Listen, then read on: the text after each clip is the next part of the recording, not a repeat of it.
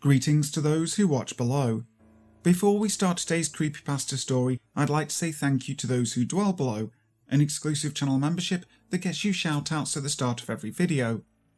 So thank you to Steffi Ray, Lisa Watts, Lefty Kim, M.A. Wade, Julie B, Jess Black Curtin, Christina Groves, Chris BLK Chris, Canopsia, Tegan S, Tesos Karamaris, and LT Punisher 666.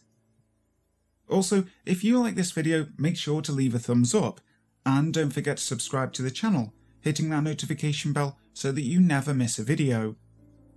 But for now, sit back, relax and enjoy My Wives Don't Get Along by Tobias Wade. Have you ever wanted to love someone, but couldn't? That's how I felt about Tammy. We never should have gotten together in the first place, but it was her birthday and I didn't know what I was getting myself in for. She invited all 5 of us from the office and I was expecting to just have a drink and go home. Fast forward to the bar, half an hour past when we were all supposed to meet, and every time her phone buzzed, I knew it was another person cancelling at the last minute. But she was glowing with warmth that wasn't dampened by her disappointment, and I had nowhere else to be, and hours can melt together so fast when you found someone to be lonely with. Tammy blamed herself for how the party turned out in a vicious, self-deprecating way that left me scampering to reassure her, and the harder she was on herself, the kinder I had to be, until somehow without meaning to, I called her beautiful because I couldn't bear her thinking otherwise for another minute. The way her face lit up in response was proof that I wasn't lying, and the way she smiled back made me feel like it was the first time she'd ever really believed those words. Tammy stayed close to me as we were leaving together, close enough to feel her breath on my neck. Then her arms were wrapped around my arm, and her warmth wasn't just something to be imagined anymore. Just to keep her balance, she said, but no amount of steadying herself was enough for her to let go. She'd been drinking after all, and needed someone to drive her home. Well, I think she really was beautiful that night, and the more of her she trusted me to see, the more beautiful she became. But love, it wasn't her fault that she came to love me, and it wasn't my fault that I couldn't feel the same. A starving man doesn't care what he eats though, and the lonely will cling to anyone who makes them forget what it's like to be alone. Tammy and I stayed together, and the phrase, "maybe this is what love is supposed to feel like," kept hopping up in my head. Tammy treated me with devotion and smothered me in kindness, and the longer we stayed together, the harder it became to imagine my life being any other way. Tammy would do anything to keep me, and she reminded me every day. I could think of no better way to thank her than with everything I had to give. She was nothing but joy on the day I asked her to marry me, and basking in that light, I told myself that her happiness would be enough for the both of us for all my years ahead. Then there was my other wife, the one with the shaved head, the one with the nose rings and the leather jacket, and the tattoo of a snake twisting from one thigh to the next.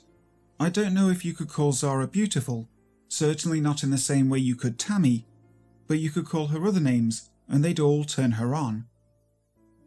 I met Zara in another town where my company headquarters was. I had to go once a month, every month, but it didn't take long before I found an excuse to go every weekend instead. Tammy was pregnant and I wasn't proud about what I was doing, but neither was I ashamed, because my guilt I should have felt was a drop in the ocean that was love. Zara was everything I'd never known I'd wanted. She was wild, unrestrained, insatiable. She was a witch who put me under her spell, a demon who had claimed my soul. These are the types of excuses I'd tell myself whenever the guilt began to crawl up my spine. When I'd hold Tammy at night, I'd tell myself stories of all the mad things men have ever done for love. I'd put myself in their noble company. And when I fell asleep, I'd dream of being back with the girl whose touch was fire. A weekend was never enough to spend with Zara, and every time was harder to leave than the last. I couldn't leave Tammy with the child though, and the anxious worry that this had to end began eating away at me day and night. I kept them both a secret from each other, swinging back and forth, barely trusting myself to call one by name without my tongue betraying me with the others. The more the pressure grew, the more insecure and defensive I became, until one day by surprise, Zara told me she was jealous of my time. She didn't want me to leave again, she wanted to be my wife. And, fool that I was, I told her that I wanted the same. It wasn't a very official wedding. Zara wasn't into that sort of thing. Our hands were clasped in the forest, and our feet were in the stream when I placed a ring upon her finger. My life as I knew it ended forever, and I couldn't imagine anything but happiness to come. I told myself then that I would make one last trip to end things with Tammy. She'd be better off alone, I wanted to believe, than with someone who didn't need her anymore.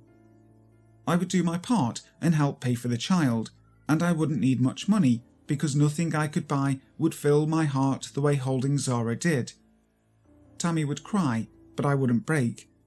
And in 5 years' time, in 10 years' time, when I'm old and grey with shaking hands, I'll hold Zara tighter, knowing that I was almost too weak to follow my heart. And maybe that's how it would have gone if Zara hadn't followed me back. She thought she would surprise me by making the trip to help me move. She thought she was being clever by calling my work and pretending to be a client, setting up a meeting at my home.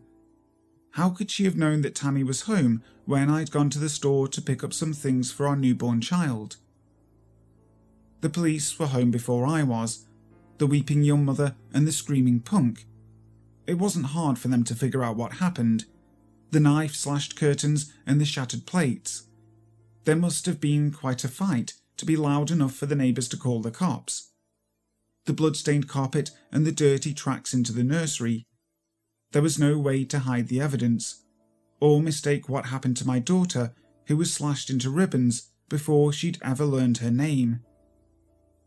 Zara and I never spoke again, not even at her trial, where I was called as a witness. I couldn't even meet her eyes when I told the jury about the affair, that I'd loved her, and that I knew it was wrong. I told them that Zara had been jealous, that she'd killed the child, and that I never wanted to see her again. The only thing that could have been harder to bear was when Tammy forgave me. She said it wasn't my fault, that I'd made a mistake, that we could learn to be happy together again. And I believed her, because as heavy as this weight was for me to bear, I knew that I couldn't bear it alone. That was almost 20 years ago, and Tammy and I have moved past it the best we could. We had 2 more children, both boys. I'm glad of that, because if we'd have had a girl, I don't think I could have looked at her without thinking about the child who had been cut. If Tammy can still love me after all that, then who am I to say that I can't love her in return? Despite everything I'd done to avoid being alone though, I know that it's only a matter of time. Tammy is sick, and she isn't going to get better. I've been spending every day at my wife's side, and our youngest will be leaving to college in a few weeks. Then it's just going to be me and my regrets, thinking about the words Tammy said to me last night. "I told you I'd do anything to keep you, and I did," she told me. "If you didn't think Zara killed our daughter, you never would have stayed with me. I had to do it, don't you see? We've made each other so happy through the years." I always knew that I never loved her, but it's taken me my entire life to find out why. Hi guys, thank you so much for listening to today's video. I really hope you enjoyed it. If you did, make sure to leave a like and also subscribe to the channel, hitting that notification bell so you never miss a video. If you have a creepypasta story or a personal paranormal encounter that you'd like to share, make sure to send it to my email. It's down in the description box. So, until next time, sleep tight. At Grand Canyon University, we believe in equal opportunity, and the American dream starts with purpose. Whether your pursuit involves a bachelor's, master's, or doctoral degree, GCU's learning environments are designed for supportive networking and collaboration. With over 330 academic programs, GCU provides a path to help you fulfill your dreams. The pursuit to serve others is yours. Find your purpose at GCU. Private, Christian, affordable. Visit gcu.edu.